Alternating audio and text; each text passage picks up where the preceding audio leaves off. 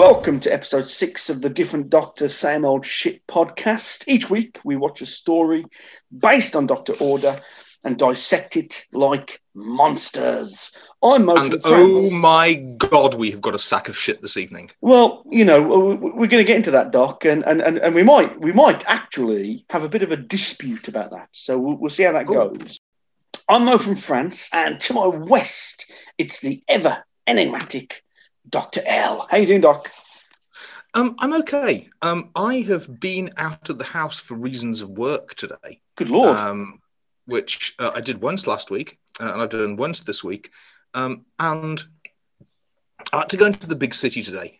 And I know this has probably become a cliche by now, but it's like the first 5 minutes of Day of the Dead, isn't it?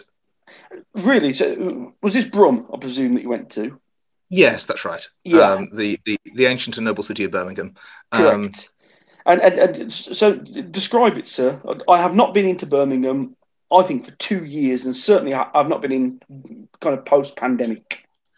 I had a train car to myself. Yeah. I got the express, which meant it only stopped at 2 places, but I'm relatively confident that there was nobody on any station platform. I had Jewellery Quarter railway station to myself. I had the Jewellery Quarter to myself. Spotlessly clean. Yeah. No evidence of human or animal life at all. Very, very, very strange feeling. It's a utopia, isn't it, really? In a strange kind of way. It is, except, of course, big cities are so sustained by their human population, which sounds stupidly truistic until you actually encounter it. Big cities are so much more than their architecture and their geography. They're so sustained by their human population that it just feels very, very odd when you come across one that's been completely emptied out, when there's no evidence of habitation at all. I think the only time I've experienced anything similar to this is like the 2 or 3 times when I was a young man, when I go clubbing, kind of emerge from the club at like 4 a.m. or whatever, wander to the train station, miss the last train, and then you're trapped in Leicester, let's say, for for 3 hours until the next train arrives, and there is not a soul to be seen on a Sunday morning, you know? Yeah, and I mean, I think it's more poignant is maybe not the correct word. If you happen to find yourself in somewhere like Birmingham or like Leicester, which, whatever their very real strengths, I don't think anyone would seriously describe with a straight face as being particularly beautiful cities. Mm-hmm. You sort of wait for the atmosphere of the buildings and the local geography to somehow assert itself and somehow take on an identity of its own. But without any noticeable society or human interaction. And once again, this is sort of a border. It isn't a borderline cliche. It is a cliche, but it's just completely characterless and soulless. I was often asked by, during my time in France, I was often asked by my French friends and acquaintances, what's Birmingham like? And my answer always was, and I'll give you in French first, and I'll give you the translation. C'est super moche, mais c'est côté ça, c'est super joli. And what that means is it's really ugly, but because of that, it's super pretty at the same time. And that's always been my impression of Birmingham. Yeah, I mean, once again, you add that human component to it. And I mean, it made me smile that it was chosen as one of the locations for a recent Steven Spielberg film, Ready Player One, maybe. Oh, really? I didn't know that. Yeah, because it was just apparently it was recommended as if you want a post-industrial dystopia that actually exists. Yeah, come to Birmingham. Yeah. Put that on the tourist billboards, for God's sake. Yeah, a post-industrial nightmare dystopia that actually exists. Yes. They've gentrified it, though, haven't they? Like down by... I need to say Canary Wharf, and that would, of course, be totally wrong. But down by, is it called the Waterfront? Down by the Flapper, all that kind of area. It's all been very gentrified. It has the charming name of Gas Street Basin, mate. Oh, beautiful, yeah. Very, very brummy. Lovely. Yes. Where are we going tonight? We go to Gas Street, are we? I mean, once again, other in the country, other post-industrial gentrified areas like Canary Wharf and the Albert Docks and Media City. But no, Birmingham has Gas Street Basin. and that's why we love it. Let's be honest. You know, that's why we love it.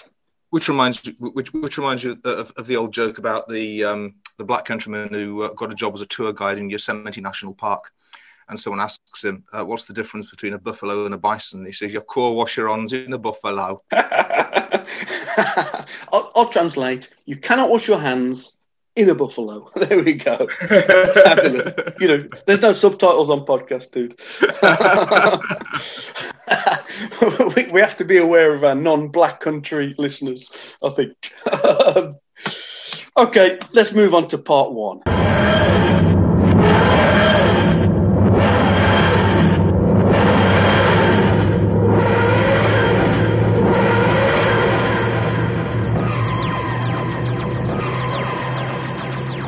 Welcome to part one of the show, which we call TARDIS Talk, which is essentially just the topic of the week. And this week's topic, here we go, Doc. How important is the quality of acting in Doctor Who to you? What do you think? What an excellent question. Thank you, sir. I would say not the quality, but the consistency. There are Doctor Who stories which have objectively lousy acting throughout.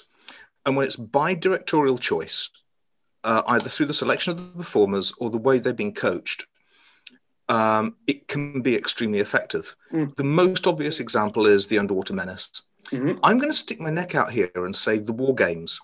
Okay. Where Edward Brayshaw and James Bree, those people know what they're doing. They're not bad actors and not a bad director. They've been instructed to ham it up and do bad acting. And in Doctor Who, as a way of conveying alienness, it can be really, really effective. In The Underwater Menace, it's just fun. When you get a story which strives for a tone and then one person's performance in particular really undermines it, then it's horrible. And even then, there's a lot of people I'll cut some slack to. I mean, I'm not even going to talk about the mutants. Rick James was cast in that story for a completely different and very laudable reason. Can you elaborate there, Doc? Just, you know, I don't know the reference. The director wanted an actor in the role of Cotton, who was very obviously from a British colony, in a story about in a story which was an allegory of British colonialism. Sure. Okay. So they cast a black guy basically, with a very, very strong Caribbean accent. Yeah. And the whole point of the Cotton character is he's trying to pass. So the performance is a guy with a naturally strong Caribbean accent and demeanour trying to pass in RP. And the surname Cotton is interesting as well, isn't it? Yes, it is. Yeah. And I mean, that's not even bad acting. That's directorial choice. Can you think of any established characters, you know, that you like, but on occasion kind of chew up the scenery, you know? There's people you wouldn't expect. Of all people, Caroline John has some moments of absolute timber. That's Liz Shaw for the listeners. Yeah. There's a bit in Doctor Who and the Silurians where they're in some caves. And a Silurian comes out of a cave, and Liz Shaw looks at the Doctor and goes, "Doctor, look, there's a Silurian." Yes. And this is only the second time that Liz has met one of these things, and the first time was extremely traumatic. And really, that's the most emotion you'd show. She seems decidedly underwhelmed in that moment. Yeah. Yeah. Now, I'm going to stick my neck out here and talk about the best bad actor in Doctor Who ever. And, all right, I'm going to go for it. I'm actually going to go there. Hold your breath, listeners. Elizabeth Sladen. Oh, my God. Wait, you know what, Doc? She was number one on my list. It's interesting, isn't it?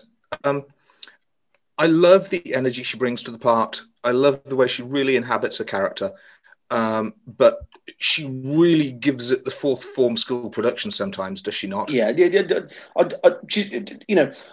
think she's. I love the character of Sarah Jane Smith. You know, I've seen Elizabeth Sladen being interviewed, and she seems delightful.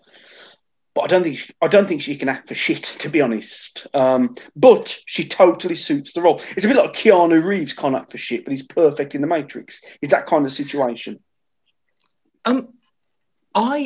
Depending on which director she's working with, some of the directors, for instance, David Maloney again, has really got the hang of getting her performance to be, because we know she's an investigative journalist. As you said before, an angle I'm kind of surprised they didn't push more of. And he has the idea to get behind the idea that Sarah Jane is a bad actress. Yeah. Mm-hmm. And she's constantly trying to fit in and sort of playing a role, and not quite in disguise, but she's trying to do journalist things like sneaking in where she's not supposed to be. But she's a bit socially awkward, I suppose. That's where you're going, isn't it? Well, I think it goes without saying Sarah Jane Smith is not a particularly successful journalist at this point in her career. She's a bit of a rookie. She's she's starting out, and like she's probably not the kind of person who could effortlessly bluff her way into the Soviet embassy in search of a scoop and get away with it. So you get a few directors who get behind the idea that Sarah Jane is a bad actress and not Elizabeth Sladen, and that works really nicely. And then you get, for instance, her performance in Pyramids of Mars, where they encourage Liz to sort of play against type and make her excessively fish out of water and excessively girly. And they bring some really nice character moments out of that because they give Sarah a role that she needs to perform in the context of the story, and which Sarah clearly hates doing. And they can use Elizabeth Sladen's limited thespian skills, and it depends on the director. But then you watch The Monster of Peladon, and she looks like a really bad actress. There's no way around it. She looks like a really bad actress.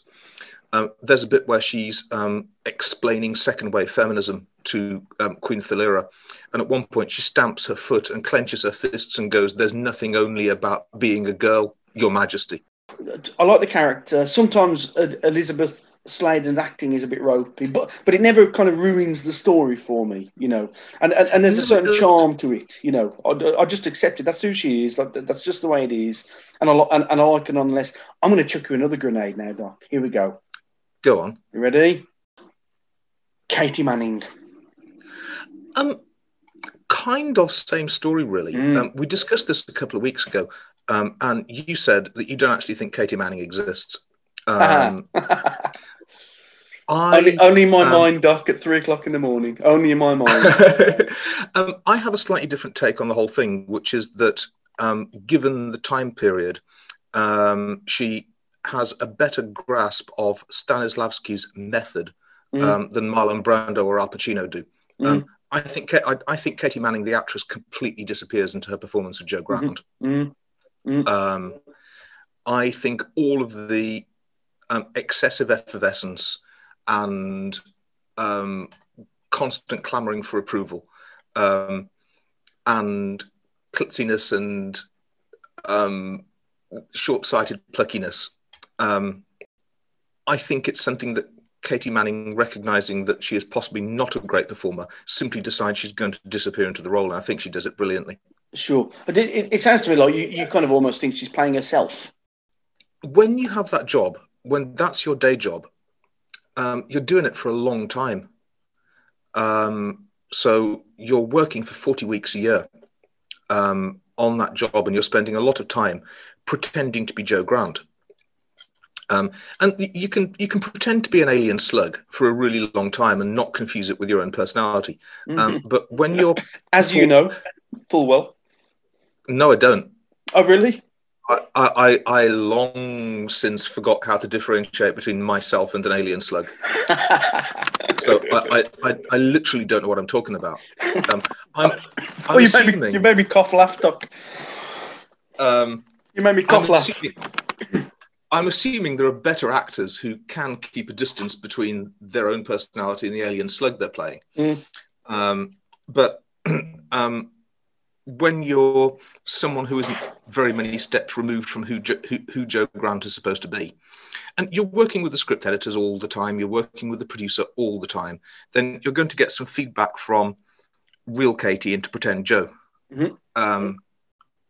My guess would be that after a little while, the brief to the writers would just be hang around with Katie for a bit, and then just write Katie. Go, just yeah. I mean, don't get me wrong. I absolutely adore the character of Joe Grant. One of my personal favourites. I think she's great. I just don't think. I just don't see the acting involved. Any others, Doc? Well, I mean, there are some we'll be getting to sooner or later, and I mean, there are some of these puppies we don't even need to kick. Sort of Bonnie Sylvester Langford? McCoy and Bonnie Langford and Sophie Aldred. I mean, do we actually need to go there? No, it seems cruel.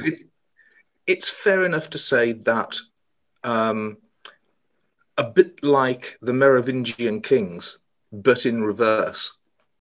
No script, no performance, and no production values could elevate any of that stuff beyond what it was. You've got to admire those actors for studying and struggling so gamefully with the endless platefuls of shit that they were handed every single week. So there we go, guys. Anybody playing along at home with DDSOS Bingo, there's the Doc's first reference of Merovingian kings. Tick it off. Tick it off. All right, Doc, are we ready to get going? We absolutely are, yes. Jenkins? Yeah. Shut for the wings there. 5 rounds rapid. Welcome to part 2 of the show, which we call 5 Rounds Rapid. We're just going to throw out a few bullet points, chinwag for a little while, and see where it leads us. I'm going to kick off, if you don't mind, Doc. Could this be the first terrestrial TV appearance of Jedward? What do you think about that? Oh, you mean the actual twins? The twins. Yeah. Well, Womulus and Weemus were very good considering all the trouble they were in, weren't they? Dear. Yeah. Mm-hmm.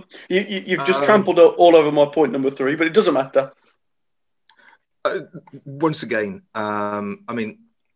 normally I would not permit myself the cheap shot of making fun of someone's mild speech impediment. But for God's sake, casting director, what were you thinking, seriously? What were you thinking? That's exactly what... Let me read you verbatim what I've written for my point number 3. Why would you cast 2 kids who can't pronounce their R's to play Romulus and Remus? I stutter a little, so would not expect to be cast in an Aaron Sorkin fast-paced walk and talk drama. You put the right people in the right place, don't you? Yeah, and I mean we're barely even into the era of Jonathan Ross on television. Correct. Yet, or Roy Hodgson. Yeah. Example. As you say, Doc. Anybody listening, we're not malicious men. We don't go around down the street teasing people for speech impediments. The error is on the side of the production team and the casting department. It is not the fault of the actors involved. No, absolutely not. The poor children were hired to do a job, casting director, it's on you. Yeah, and they tried their best, didn't they? That's the last time I'm going to do that joke, by the way. The we did. Yes, that's it. But no more, Doc. Next point. On you, sir. Is this the worst Doctor Who story ever? it has that reputation, doesn't it? Alongside, I would say, other contenders in terms of reputation would be, let's think. Time and the Rani. Time and the Rani, certainly. Mind Warp, I would suggest. Yeah, Time Lash. Time Lash, exactly. Yeah. Unfortunately, it is all Colin Baker and Sylvester McCoy, isn't it? Mo, do you realise 5 minutes ago we had a discussion about bad acting in Doctor Who, and not one of us thought of Time Lash? And you're talking about, what's the name of the guy that played Avon in Blake 7? Paul Darrow, is it? Paul Darrow. That's it. Yeah. Absolutely shocking. Is it the worst story ever? Not for me, Doc. I was actually quite surprised how much I enjoyed this. I sat there, I started it playing, I thought, this is going to be absolutely intolerable, but, just so that Dr. L doesn't get furious with me again and submit me to 10 lashes across the back with his cat o' nine tails, I'd better watch it properly. And actually, I really started to enjoy it. Goodness gracious me. How about that? So point number 3 then. What bits did you enjoy? I kind of like the atmosphere of it. Nothing actually tangible, to be honest. I like the atmosphere, the ambience. I liked something we'll get onto later, like the costumes, the set design. I quite liked the actual kind of makeup design of Nestor. I think like that kind of weird alien-looking creature. Nothing really stood out to me as terrible as it has been portrayed. And so maybe this is a case of, if you go in with expectations at absolute rock bottom, it can't possibly meet it. Just as if you go in with high expectations, nothing can meet that either. So maybe it's perspective coming in. So what you're saying is you went in with the expectation that it was going to be like being sodomized by 10 baboons, whereas in fact it was merely like being sodomized by 3 baboons. Mandrakes, actually, just 2 mandrakes. Gotcha. Yeah, a good sodomizing by 2 mandrakes was how I felt at the end of it, and that was better than I expected. So I was happy. I went in with low expectations. I went in with no to low expectations. It's been a long time since I watched it, and I didn't quite know what to expect. Now, I've been told it gets a lot of its bad press because it comes right off the back of the Caves of Androzani. Sure. A thought I had myself, actually. Yeah. And round about the time... You roll off... Oh, sorry, Doc. You kind of roll off the back of what's considered to be Peter Davison's magnus opus. You introduce this new Doctor who's a bit weird, and you deliver this story, and then the season ends. It's got nowhere to go. I can see why people kind of left a little bit dumbfounded by it. Well, round about the time that I gave up reading Doctor Who related material, when there was no Doctor Who on the air, and they still ran the annual poll, and they ran the best 50 and worst 50 side by side on opposite pages, and 2 adjacent stories were at the top of the best and the top. It was the Caves of Androzani as the best of the best, and the Twin Dilemma as the worst of the worst, and they were adjacent to each other. Yeah, isn't that fascinating? Literally the next week. Yeah, isn't that absolutely fascinating? Yeah. So one of the points of me rewatching this is completely detextualized or decontextualized from the Caves of Androzani. So we're not watching these through in order. We're watching these in the order that we're doing the project. So the last story that I watched was Castrovalva. Mm-hmm. So I'm definitely not coming to this after Caves of Androzani. We'll get to some more stuff about this a bit later. I have another point, which is I adore Nicola Bryant. I can't even express in words what an absolute trooper she is. How anyone is able to salvage any dignity whatsoever in their performance, despite what she has to carry around her neck, and despite being lumbered with this weird accent, which most definitely isn't her own accent, and I don't know why she's got that. I mean, the one thing you can say is that her clothing is quite sensible in the story.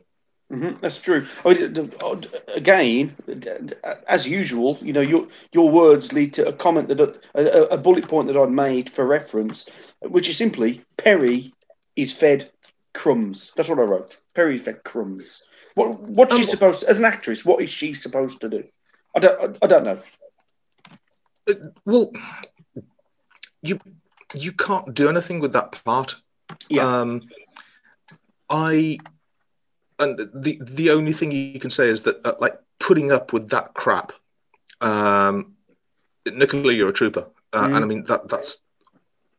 I don't know what else I can really say about it. You can't say her performance is good because she's given nothing to work with. Correct. Yeah. Talk about the accent. I think I'm pretty sure I've heard her interviewed, and she's got kind of a cut glass, well-spoken British accent. I think. She can do that, and then I've also heard her done like do like a proper Massachusetts Bay. Oh, really? She can do those as well. Is she American or British? We should know this, shouldn't we? We really should know this. Yeah. I think let's take a quick pause and we'll fact check. Fact check complete.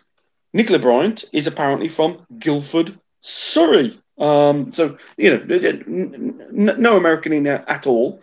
So strange choice, I suppose. This is a constant bugbear of mine, actually, Doc. Why do casting directors constantly cast people for a specific nationality that are not that nationality? It makes no sense to me. Answer me a question.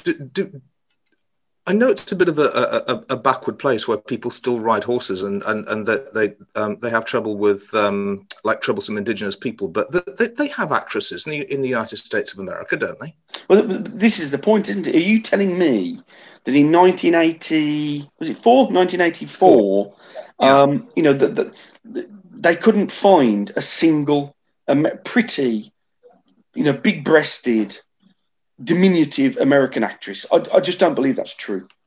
Well, okay, this is a really good chance for me to get my obligatory Thatcher jab in as well. And it's 1984, which means the trade union system had already been largely dismantled, so they couldn't say, "Oh, it's the unions, we can't hire American." So no, I don't understand.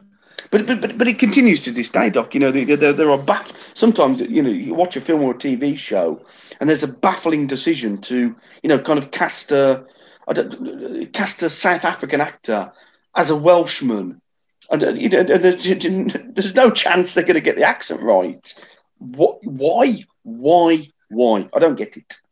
I mean, in that case, you can't even make the diversity claim, can you? You can't say the Welsh are massively overrepresented, playing the massively overrepresented Welsh characters in visual media all over the world. There was a period in the 90s where Rhys Ifans was fucking everywhere, but apart from that...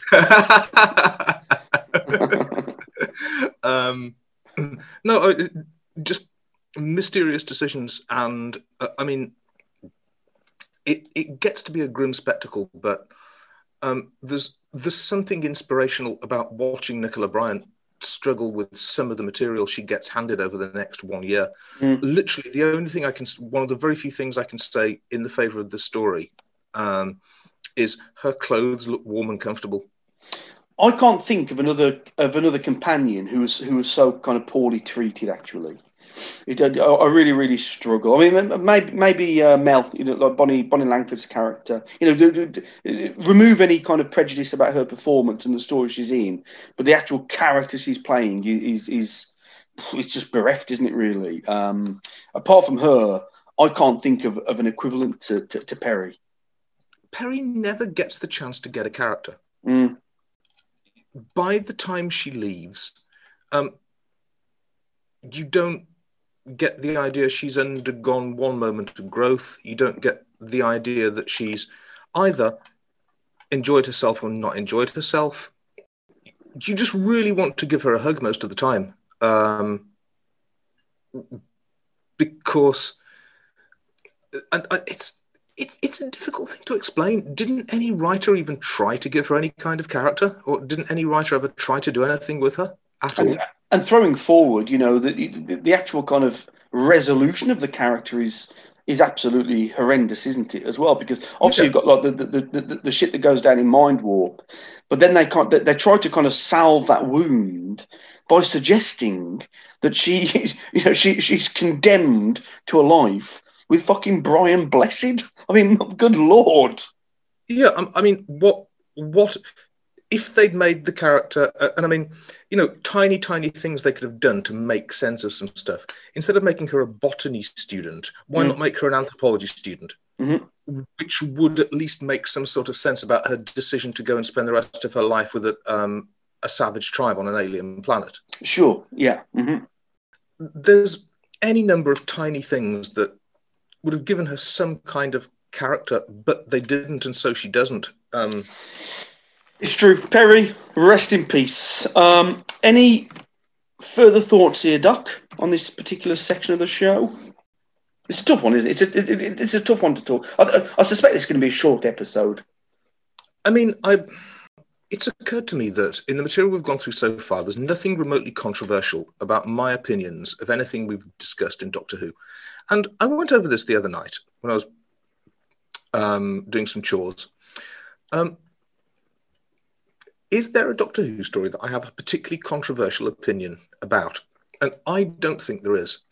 I'm very, very happy with nowadays that all of my opinions are mine and mine alone. Mm-hmm. I've had many, many years to go over them, to change them. It's not like I've ever felt under any element of peer pressure from fucking Doctor Who fans, for God's sake. Mm-hmm. It's not like I particularly care what any of those people think about me.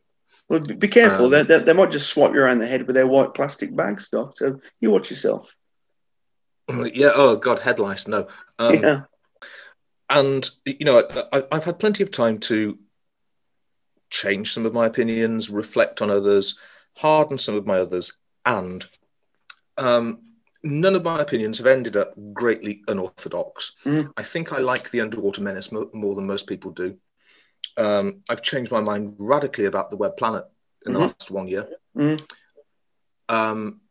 And so when it comes to a story like this, I'm not going to try to make a redemptive reading of it because you can't.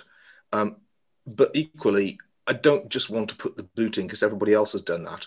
So I've got to try and find a new and original way to put the boot in on it. I've got to try and mine something out of it. While you think about that, I'm just going to mention a couple of my stories that I think kind of do go against the grain of popular opinion. I love stuff like Creature from the Pit, Horns of Naimon, that kind of silly era of Doctor Who. Those stories that really, really generally get a kicking, I really, really, really enjoy. But then transversely, there are stories that are universally beloved. I think the big one is probably Talons of Weng-Chiang. I just can't stand it. You know what I mean? So I've got the odd one here or there that kind of goes against the flow. Well, I hate to puncture you, but I think nowadays Talons of Weng-Chiang is regarded as a pile of irredeemably racist shit. Oh, really? Okay. Yeah. Well, but let the snowflakes melt. I don't care about that shit. To be honest, if that's the best you can throw at something, these are the people that get upset watching fucking Friends. Go fuck yourselves. So I don't. Just really to say, I don't think Talons of Weng-Chiang is as universally beloved. Okay. I got annoyed then, Doc. Not at you, mate. Just at the universe. I just need to hear you say that whatever your problems with it are, it's not the rat. No. I love the rat. I've got no problem. No, any kind of effects stuff never bothers me. I just find it just a little bit tedious, basically. Sure. But we'll get to that in due course, of course. I mean, the obvious thing, if you want a new and original way to give the Twin Dilemma a good kicking, a really fucking unconscionably violent kicking, possibly with both your hands round its throat. You know, valorizing domestic violence is really not the best way to my heart. Mm-hmm. I'm assuming that gritty soap opera was up and running by now. I'm assuming that EastEnders was at least being thought of, and domestic violence was about to become one of the nation's new spectator sports. Well, that's very interesting. I don't know the original broadcast date of EastEnders. I'm just going to, while we're waffling, I'm just going to look at that, actually. EastEnders' first episode, February 1985, man. Goodness gracious me. How about that? You have it there, folks. The sort of loathsome self-abasement of characters and domestic violence didn't become a national spectator sport in the UK until nearly a year after this was broadcast. I mean, I don't think any artifact could ever redeem itself in my eyes after putting a scene like that in. And there's not even any follow-up to it. There's no consequence. The Doctor, who's a character we're supposed to admire, breaks one of the unbreakable rules of the universe, which is don't hit girls, ever. Now, obviously, we're talking about the strangulation scene quite near the start of the episode, when the Doctor attacks Peri, takes her around the neck, throws her around a little bit, and is altogether unpleasant. Now, to be honest, Doc, I've got no particular objection to that scene. I know it is a source of great controversy and consternation, but I think it is as dramatic a way as you can possibly demonstrate that this is a new Doctor. Don't expect the unexpected. This is not the same guy that you've been lovely and cozy and comfortable with for the last 3 years. This is a new breed. Fine. So if you want to do that and you want to do drama, then in the next scene, Peri goes, "I'm out of here." Yeah, you're right. Yeah, but she just kind of snipe at him, and she kind of keeps on reminding him that he tried to kill her and that he tried to strangle her. So it doesn't disappear. But I do understand your point of view that her natural reaction would have been much stronger. Yeah, I mean, fine. If you want to do drama in Doctor Who, after that, Peri is like, "I'm out of here," and then she's gone. Yeah. That's it. Oh, see, and then he's alone to continue. Yes. Yeah, sure. Yeah. I'll take that. But I mean, he brutalizes a woman. He then tells her that he's going to make her into his slave for the rest of her life, because the writers couldn't think of anything better to do. She just sort of complains a bit. Sure. Which almost becomes kind of a de facto role, doesn't it? Unfortunately, as we go along. No criticism of Nicola, but that's a criticism of the writing, really. I mean, I know it's probably a bit early in the evening for them to have included a scene where she takes a straight razor, cuts his bollocks off, and stuffs them down his throat. Yeah, we have to wait for season 22 before we start seeing that kind of nonsense. That's correct. Yes. Yeah, sure. I know that we shouldn't expect social responsibility from art. And in another internet project that we're doing at the moment, we very frequently advocate in favour of the absence of social responsibility in art. Slatanic Vercast, guys. Go, get subscribing. When you're making a television programme, so I can argue all day long that television doesn't have bad influences on people. However, I'd about to make a monstrous hypocrite of myself because I spent a good 15 minutes waffling on last episode about what a great and positive effect Logopolis and Castrovalva had on my friends and me, and how great it was that those stories made us take an interest in science and made us take an interest in engineering.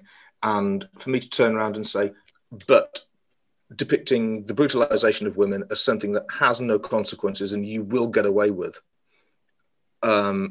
Well, I can't say the one thing has an influence and say that, the other thing doesn't have an influence at all.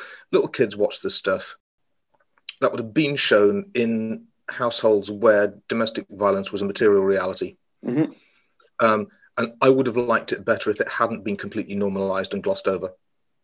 As a, to play devil's advocate, from a dramatic point of view or narrative point of view, I would argue that domestic violence, does take place where there is no consequence. Yeah, and that's the argument about the banality of evil, isn't it? One of the things that we're supposed to expect from our drama, if we think that the dramatic arts are meant to help us better enjoy life or else better endure it. I was about to say, I'm not suggesting the planet Gioconda should have had a convenient battered women's shelter right next to where the TARDIS lands. But I kind of think it should.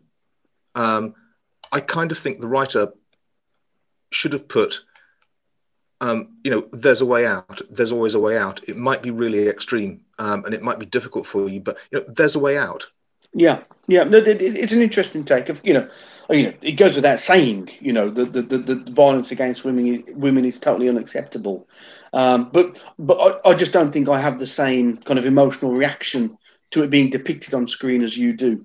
That is not to say that anything goes, and certainly not kind of like tea time viewing.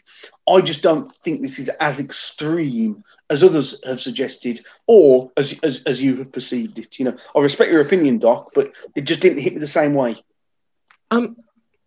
It also completely fails as drama because, once again, a man the size of the Doctor, he's well over 6 foot tall, and he's brutalising a woman a foot shorter than him and presumably about 3 stone lighter. And what, really? Not even a black eye or a split lip? Yeah, I think you've been generous with 3 stones. I suspect she's about 7 stone lighter. I'd clock Colin at 16 stone and her about 9 stone at the most. Yeah. I mean, it would have put the whole thing into a completely different complexion if the Doctor had grabbed a perfectly normal revolver and played Russian roulette with himself, or if the Doctor had pointed a cheesy light-up plastic ray gun at Perry. What was the reaction at the time, Doc? Have you got any information about this? Because I don't. How was it received at the time of broadcast? I don't know. My only source of reaction would have been the letters page in the Radio Times. Yeah. The Radio Times is a magazine which fields criticism of the BBC as an institution, not necessarily of the content of BBC programmes. And there was a great deal of complaint of you're spending our licence money on this. The outcry about the perceived lack of quality was far louder than the outcry about any particular part of its content. As we mentioned before, 3 stories earlier, Doctor Who had shown perfectly normal human policemen with Ingram Mac-10s with attached suppressors shooting refugees in the back in Millwall. And that hadn't particularly attracted any controversy either. Yeah, I wonder if the same would be true today. In the post-Twitter world, I imagine there would be a maelstrom. But I mean, isn't that a medium where it's possible to provoke a reaction, a pro-con reaction, or one might even say a neo-con reaction? There, me being witty. About absolutely anything. Of course, absolutely, yes. So, there are kind of people that lurk on Twitter whose only apparent intent in life is to get kind of agitated and upset about stuff. I mean, there's some stuff that should be funny. I really like the fact that there's a reference to the legendary giant slugs on planet. This is a planet that's so crap. One of its legends is about giant slugs. Yes. Yes. I mean, I had a very similar flat in Sheffield at one point. Planet Earth, call what you like, has legends about winged lions and sea serpents. It has all kinds of fascinating legends. We've got Gorgons, we've got Hydras, and this is even before you get to Africa and Asia, where they have even better stuff.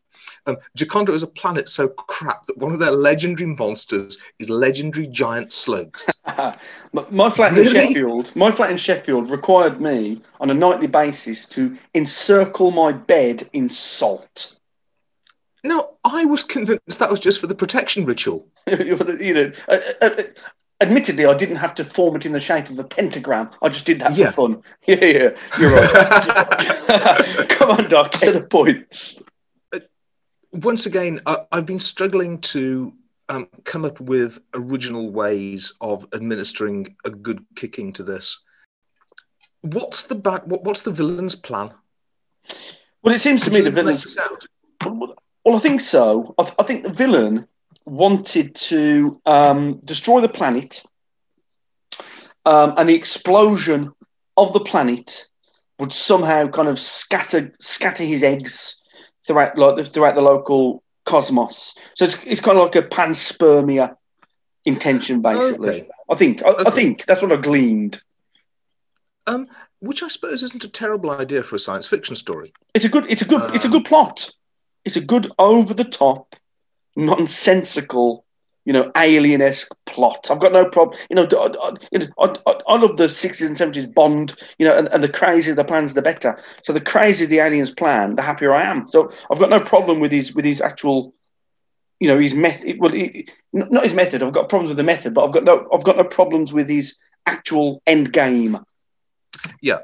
Now, it's been mentioned many times by many people, even back in the days, that the early part of the John Nathan Turner tenure was marked by him being inspired by Doctor Who's past. Mm-hmm. So you get like The Keeper of Traken, which is a lovely costume drama. You get Fort to Doomsday, which is inspired, I think, the most by the Sensorites. So it's a gentle interaction. It's a gentle hedging around of two very different groups of aliens who are meeting each other for the first time. At least that's what John Nathan Turner thinks it is. Sure. What it actually is Adric immediately turning into a petulant little boy.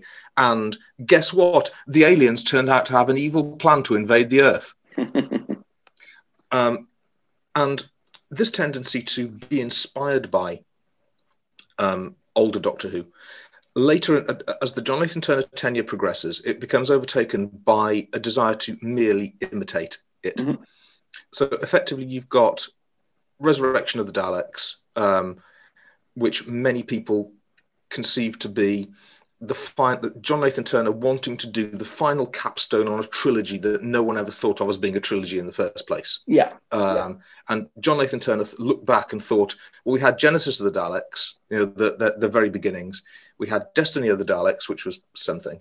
Funny, but something. Mm.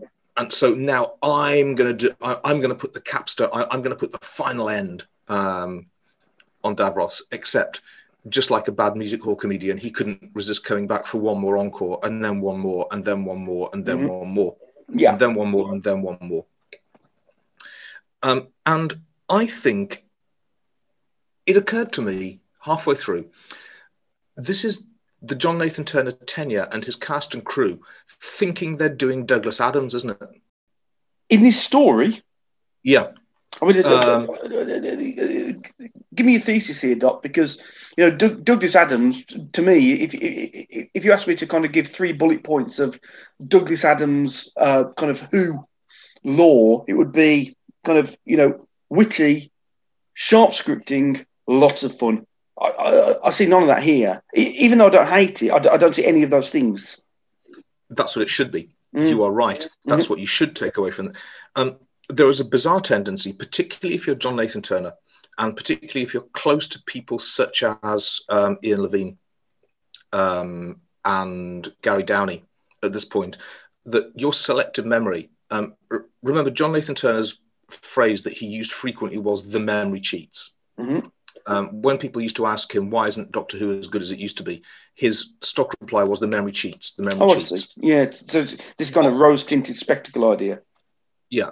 Yeah. What John Nathan Turner's cheating memory has taken away of the Douglas Adams era is running around in a quarry, a plastic alien cave set, a stupid monster that overacts, and the Doctor being weird. And in my opinion, what he's done is decided he's going to do a Graham Williams story, but better. But he's taken all the wrong stuff. Sure.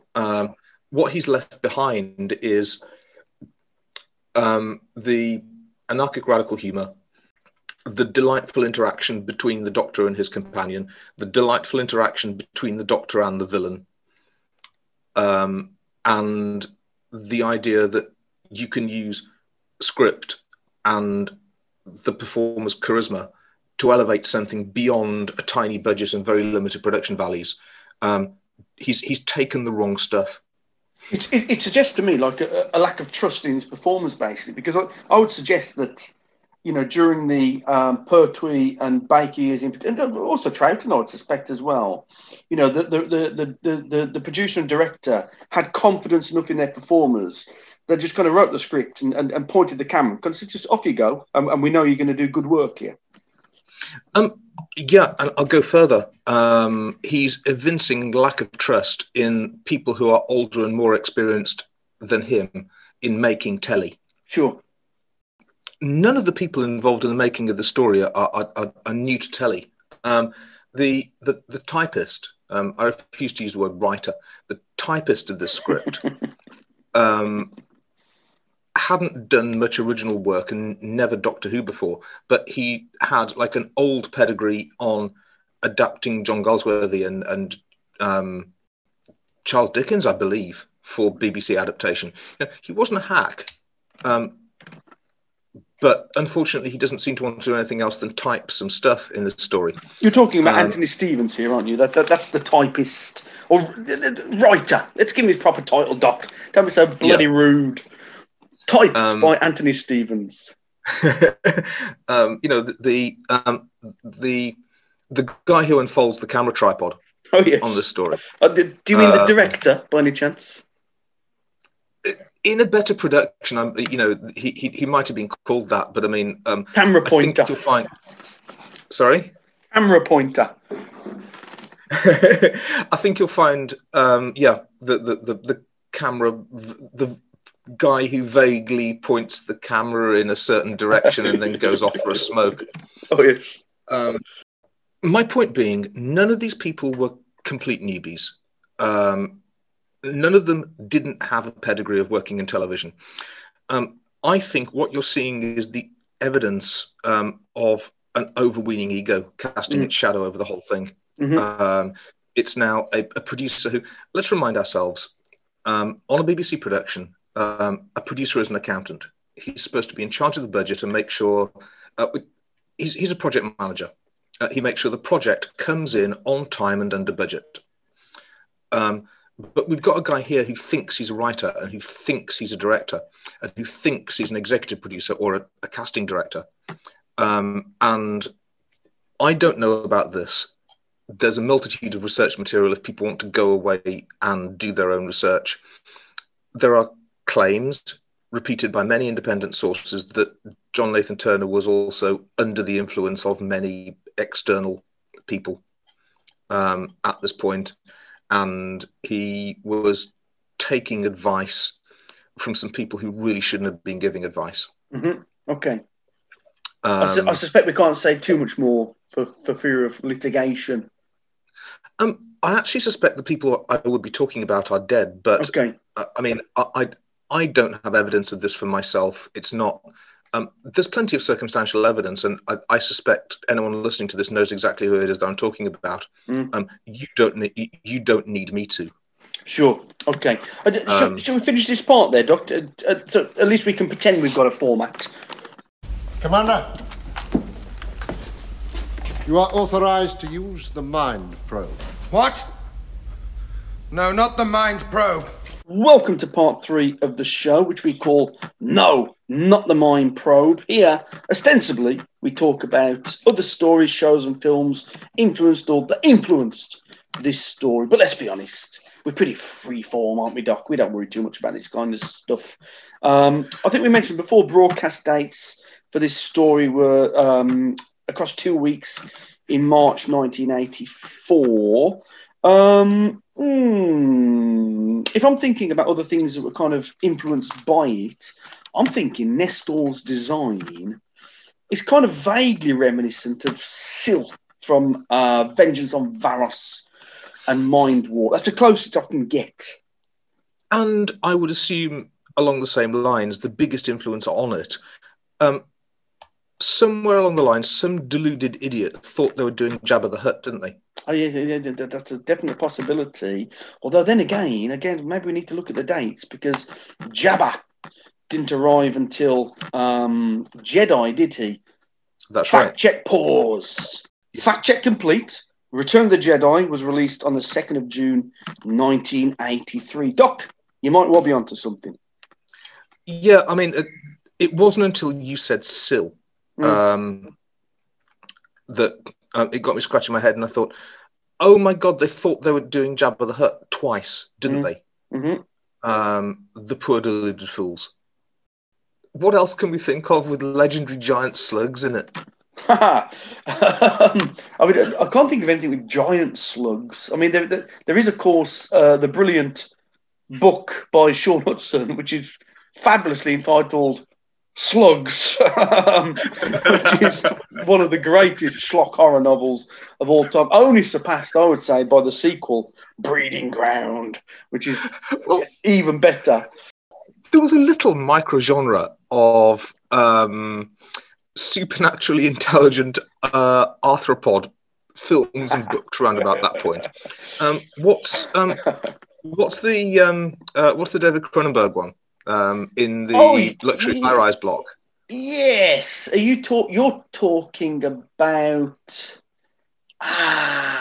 another French title, Les Frisons. That's Shivers. Yeah, that's it. Yeah, brilliant. There's another killer worm movie as well from a little bit earlier than that, which I just remember the book cover because the book, oddly enough, was in the newsagents right next door to the section of the newsagents where the Doctor Who novelizations were stashed. Okay, yeah. And next to, I believe, The Brain of Morbius, was this book, and it had a fantastic cover, which was a lurid painting of a man with worms burrowing into his face and his eyes. Wow. Brilliant. I don't know what that is. No, I don't remember it. One of my fondest kind of horror cover memories is from my local video store in Stourbridge, which is called Video Vault. And they had kind of the dodgy kind of soft porn and horror section at the back, which I'd always gravitate towards. Much more interested in the horror than the porn. And there was a fabulous cover, which was a woman in the shower, but you kind of only saw her from the shoulders up, you know. And she was kind of with her eyes closed, staring up at the shower, not staring, eyes closed, but head tilted up towards the shower head. Unbeknownst to her, the water had been replaced by hundreds of worms. And I think the film was called Squirm. Absolutely brilliant. Yeah, great. You see, listeners, in less than 5 minutes, we have managed to come up with 10 ways that the Twin Dilemma could have been better than it is already. Absolutely, yes. Instead of broadcasting the Twin Dilemma, the BBC should have done the sensible thing and just broadcast Squirm instead, and everybody would have been happier. Well, it would have been far less fucking offensive, that's for sure. True. You're right. Yeah. What was my question, Doc? I've lost track. All my thoughts of Squirm have thrown me off track.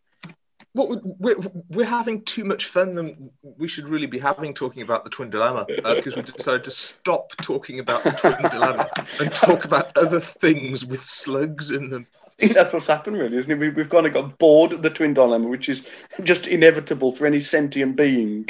And we've gone off on tangents. You're quite right. Let me drag it back briefly. The Doctor seems to cause more problems here than he solves, you know, which of course is kind of antithetical to the character norm. The one that stood out to me was You know, he's having that chat with that guy that I think he knew, and instead of kind of being polite and cooperative, he just kind of barks at him, "Silence, wretch." And as it turns out, it doesn't really cause any calamity because the guy kind of takes it in his stride and realizes who he's talking to. But in another circumstance, you know, that could have gone badly wrong, couldn't it? Behaving that way.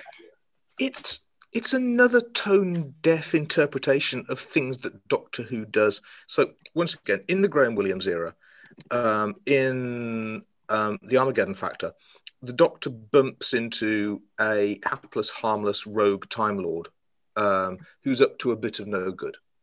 So let's have some of that. And then, of course, one of the whole points about, if you like, the whole Patrick Troughton era is in the Patrick Troughton era, the Doctor is a full-on 60s anarchist. Mm-hmm. The Doctor would have joined the Weather Underground, or the Doctor would have joined the Black Panthers if he'd had the chance. Sure. I mean, and all he does is smash up authority. He never sticks around for the rebuilding. Between starting with Power of the Daleks, where he wrecks the colony and then fucks off. Mm-hmm. All the way through the Patrick Troughton era, the Doctor does nothing but smash up authority. That's what he's there for. Yeah. And there's no sense of consequence, really, is there, about this trait of his character, really, until we get to Trial of a Time Lord. That's the first time they really kind of acknowledge this, I suppose, isn't it?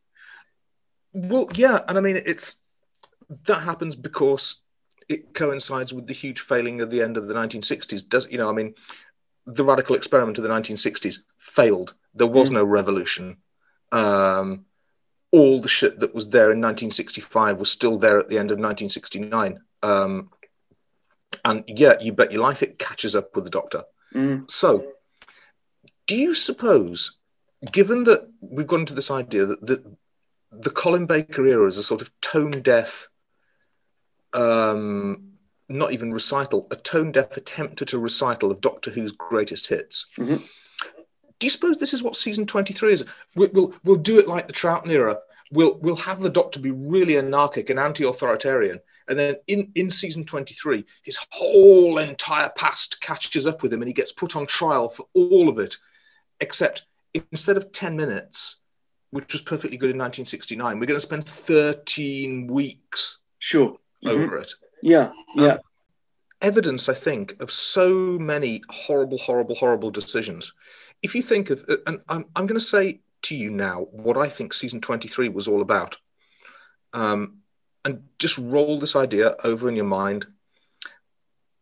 If I said to you that I've had a brilliant idea of what we can do in season 23, we'll do all of Doctor Who. We'll do the equivalent of the last 10 minutes of the War Games for all of Doctor Who, but we'll do it better. And the way in which we'll do it better is by making it longer and more flatulent. Yeah. Obviously, we'll kind of get to this more when we get to the Trial of a Time Lord stuff in the future. But it is a very, very interesting season, very divisive. I actually like more of it than I dislike, to be totally honest. But I do understand, kind of people's misgivings. The idea that it's kind of condensing the history of Doctor Who into 13 episodes. I mean, I can see it, but then also, this kind of nonsensical idea that you take the last 15 minutes of the War Games and stretch it into a full season. Yeah, that's just kind of getting stuff wrong, isn't it? I think it's kind of the kind of the start of modern TV design, really, where you take what would be like a single episode. I don't know what show could it be? Like a single episode of Trek, and instead of it being like a single encapsulated kind of bottle episode, you make that kind of the series arc. I mean, this is very much the spirit of excess that many people attribute to the late 70s. I mean, we're not that far on from the late 70s here. So the running joke is, by the late 70s, progressive rock was horrible, because the way that progressive rock worked in the late 70s was to go right at the beginning of our thing. So you look at, let's say, White Room by Cream. Clapton's solo is only 15 seconds long in that song, but we're going to do a song like that, but ours is going to be much better because the guitar solo is going to be 15 minutes. Yeah, yeah. Mm-hmm. So it's better. You know, it. That stuff definitely exists. You know, I think about, a metal band, Iced Earth. You know, they're on record really as saying that they've got an epic track which is called Dante's Inferno, and it's 18 minutes long. And the reason it's 18 minutes long is because Rime of the Ancient Mariner by Maiden is 16 minutes long. You know, so I think this definitely happens, doesn't it? There's no doubt about it. Just a bit of kind of competitive sport in a way. Yeah, I mean, you get sort of little aphorisms about this, like nothing exceeds like excess, and more is more. Mm-hmm. And yeah, this idea that we're now so far into the spirit of what the 80s will be wrongly remembered for, but what the 80s will be remembered for is consumerist excess. Yeah. And you know, if you're from the West Midlands, a legendary 80s band was named Pop Will Eat Itself. Oh yeah, this is Doctor Who eating itself. It's Doctor Who gorging itself on itself, throwing it all up and eating it again. And on that charming note, Doc, shall we move on to part 4? Overweight, underpowered museum piece. Welcome to part 4 of the show, which we call Overweight, Underpowered Museum Piece. Here, we generally talk about production, costumes, effects, direction, all that kind of jazz.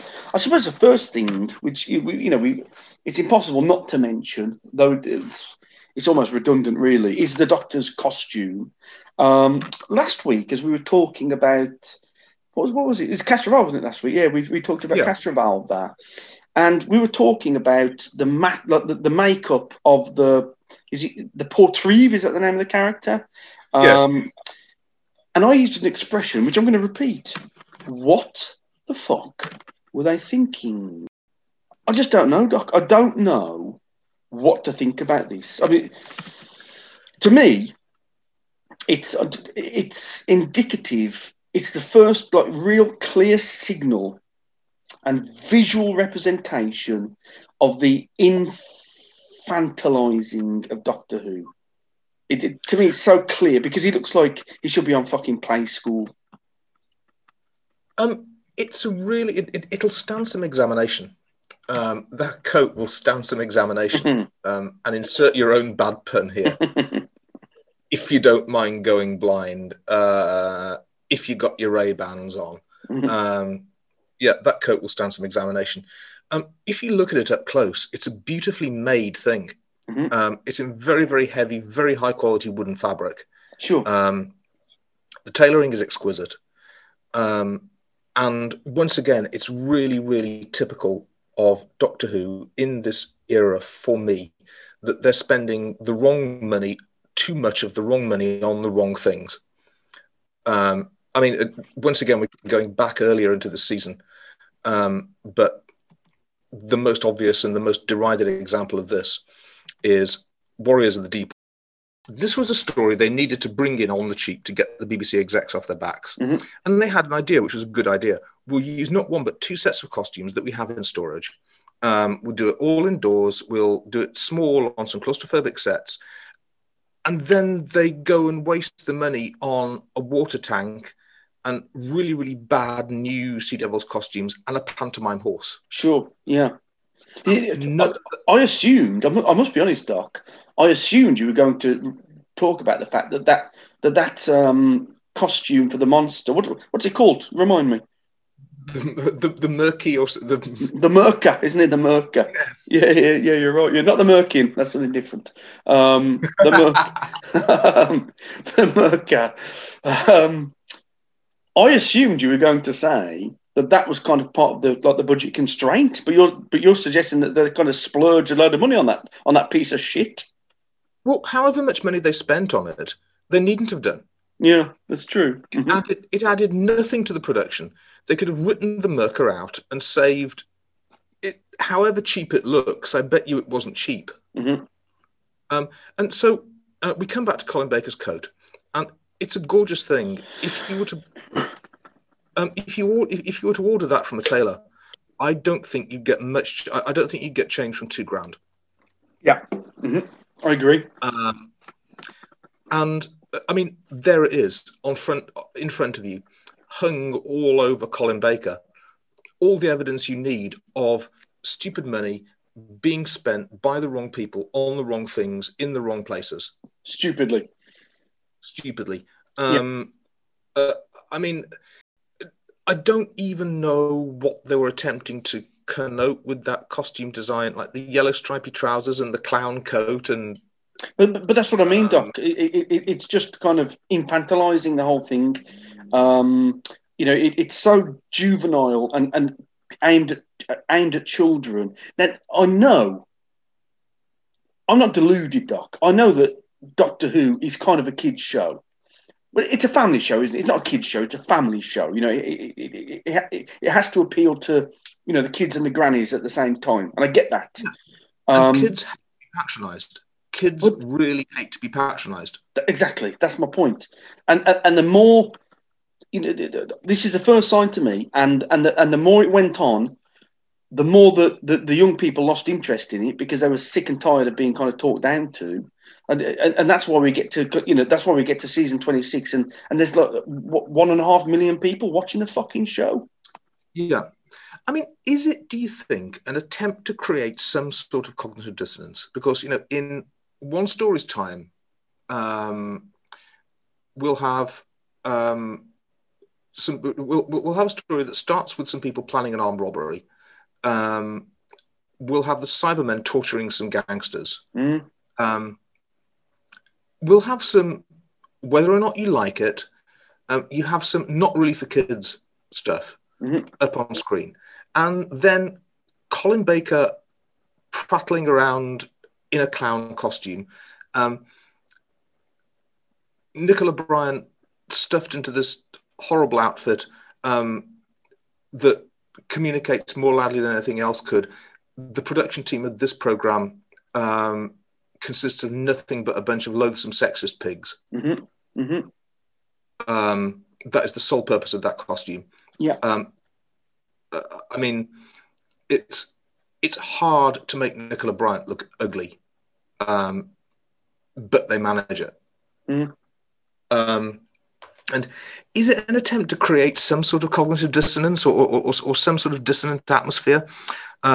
Is it an attempt to leaven the darkness? Is it an attempt to reassure the viewers that look, no matter... Oh, sorry, Doc. Yeah, that idea of leavening, I was thinking like the word juxtaposition, basically, just so this stark contrast between his kind of buffoonish appearance, but this kind of apparent darkness in his soul. Well, once again, we never see any evidence of the darkness in his soul. We get told about it, but we never get shown it. I mean, sure, in Attack of the Cybermen, you don't need another guy in a black jumpsuit. But I mean, there are ways for a man to dress which displays his devil-may-care indifference to the vicissitudes of fortune without him dressing like a fucking clown. Yeah, no, you're quite right. It's preposterous. I absolutely hate it unreservedly. Go on, Doc. What's your first point for this section, sir? So we have in the past toyed with how could you make the story better. I should also make a point. I do like Nicola Bryant's clothes in this one. She looks warm and comfortable. Not being flaunted around like a blow-up doll is really, really helpful. It's true, but listener, that's the third time the Doc's mentioned how much he loves Nicola Bryant's clothes. I think the Doc's got the hots for Nicola Bryant a little bit. What do you reckon? Shh. Don't tell him. Don't tell him. He's not listening. Don't tell him. Go on, Doc. So, how could they make the story better? And my solution is excoriate it from history. Just remove it, eradicate it. All reference to it. It's the end of the season. Everyone knows seasons end on a regeneration, right? Well, do they? The War Games did. Mm-hmm. Planet of the Spiders ended a season. Logopolis ended a season. Mm-hmm. So everyone knows the regeneration is the season end. No need to look any further. Okay. Mm-hmm. And then we just skip. We forget about 10th Planet because that's too long ago. That might not even have been a regeneration. Ah. Okay. Yeah. As you know, there's a private theory of mine that it wasn't a regeneration at the end of the War Games either. Oh, good God. Honestly, the Doctor sometimes makes me so infuriated. But please continue, sir. Just erase the story from history. What's the process? There's a name for this process in 1984, isn't there? Where you book, you mean? Where you go. Oddly enough, in the year 1984, where you go back through all of the state records and every photograph, and you remove a person from history. So not only. Yeah, it's I can't remember, but it's something like kind of deep wipe or something like that, isn't it? Yeah. In any case, that's what needs to be done with the Twin Dilemma. Just erase all record of it, and then you've just got a bit of a bump from the end of the Caves of Androzani to the first scene of Attack of the Cybermen, where the Doctor is still slightly out of sorts. He's still a bit erratic, and doesn't really get right until halfway through episode 1. Job done. That's how you improve the Twin Dilemma. I think you're quite right. Yeah, I think you're absolutely correct. We could see that the regeneration at the end of part 4, Caves of Androzani, change and not a moment too soon. I think that's the line, isn't it? Yes. And then cut that in at the start of Attack of the Cybermen part 1, and off we go. No problem. I totally agree with you, Doc. I totally agree. Yeah, no, you're absolutely correct. What do you think about the Doctor? Again, during kind of like a regeneration fugue, kind of referencing kind of old Doctor Who shit again, just like in Castrovalva. And in Robot, actually, the same thing happens in Robot, doesn't it? What do you think about this? You got a bit annoyed about it in Castrovalva. Do you feel the same way here? I get as annoyed, but in a different way here, because here there's no doubt but that it's pandering. In Castrovalva, it's showing off. Yeah. And I suppose if you did remember if you did know the references, you might smile a bit at them. We're now fully into the era of fan wank, aren't we? Mm-hmm. None of this makes any sense. Once again, it doesn't add anything to the character. It doesn't help our understanding of the situation. If you're confused about what regeneration was, it doesn't help you to understand. But a bit of that kind of fan wankery, I think it has its place. I don't mind. For example, I don't know, in Trek, a character goes, one of our favourite characters, one of our heroes, kind of goes a bit rogue and starts to have delusions, and suddenly they'll see a Borg at the end of the corridor. It's not there, but it's just, that's kind of, it's not fan service, because fan service is a different thing, isn't it? But it is kind of fan. What can you say? Kind of fan pleasing, fan pleasuring, whatever you want to say it. I don't think it is fan pandering. Mm-hmm.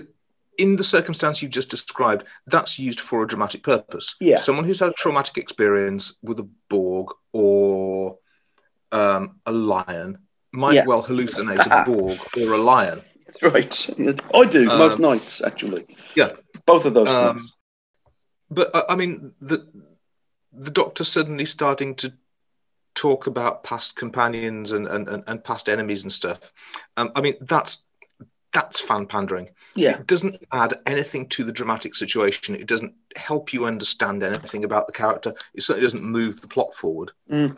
And oh my God, if there was a plot in the history of typing that needed something to move it forward a little, it's this thing. Mm. What about the proto Klingon costumes of the aliens? I can't remember the race that but they've got the horns. I presume they're like the slug race, but they didn't look like slugs. To me, they really looked kind of Klingon-tastic, just with horns added. Yeah. I mean, once again, there's individual bits of set design and costume design. Costume design. Have we mentioned the policeman's Baker foil bathrobe yet? No, we haven't. Go on, remind the listeners. Doc. There's a space policeman in it. Once again, he isn't a character. He doesn't do anything. He faints, and then, for no good reason whatsoever, he dresses up in a Baker foil bathrobe. I can't explain why, but you starting at the description of that character by saying he isn't a character has really tickled me. What a slamming indictment of that realisation. Good Lord. Yeah. But, I mean, we assume that the typist of the story didn't have a very good idea of how to create characters. And, we're assuming that the camera pointer didn't have a particularly good idea about like how to draw anything out of their facial expressions or their body language. How did the recorder player do in your mind for the incidental music? The door-to-door Casio synthesizer salesman didn't do a bad job. Okay, yeah, you're happy with that. I mean, Malcolm, you've done better. But if, as Mozart said, creativity and imagination are a capital sum reduced by expenditure, this was the correct place to conserve your resource. Come on, Doc. Are we about done? Because I think if we say any more, we're just kind of being a bit cruel, really, and just kind of kicking a man when he's down. To be fair. No, I mean there's no amount of abuse that is too outrageous for this. It's watching this made me unhappier than I was before. Oh. It reduced the net. It reduced the net amount of happiness in my life. Oh God, I said the same thing at the end of last episode, didn't I? I seem to remember that I ended the episode by saying that I felt sad. That's right. Yeah. Yeah. Good Lord, I don't feel sad this time. It's your turn. It's your turn for the sadness. What a shame, isn't it? Good Lord, Doctor Who making people sad. We don't want that, do we? It's one of those things. I didn't have this reaction. The first time I had this reaction watching Doctor Who live on television was Time and the Rani, and I finished up watching it, and I had the same reaction this time, and it's, what the hell are you doing with your life? Is this what you're into, really? Sure.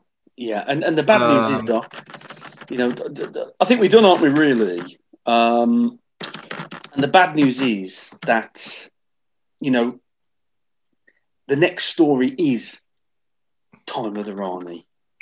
Well, here's the thing. I've had a long time. I mentioned earlier on, I am as convinced as I can be that my opinions are my own and I form them by myself.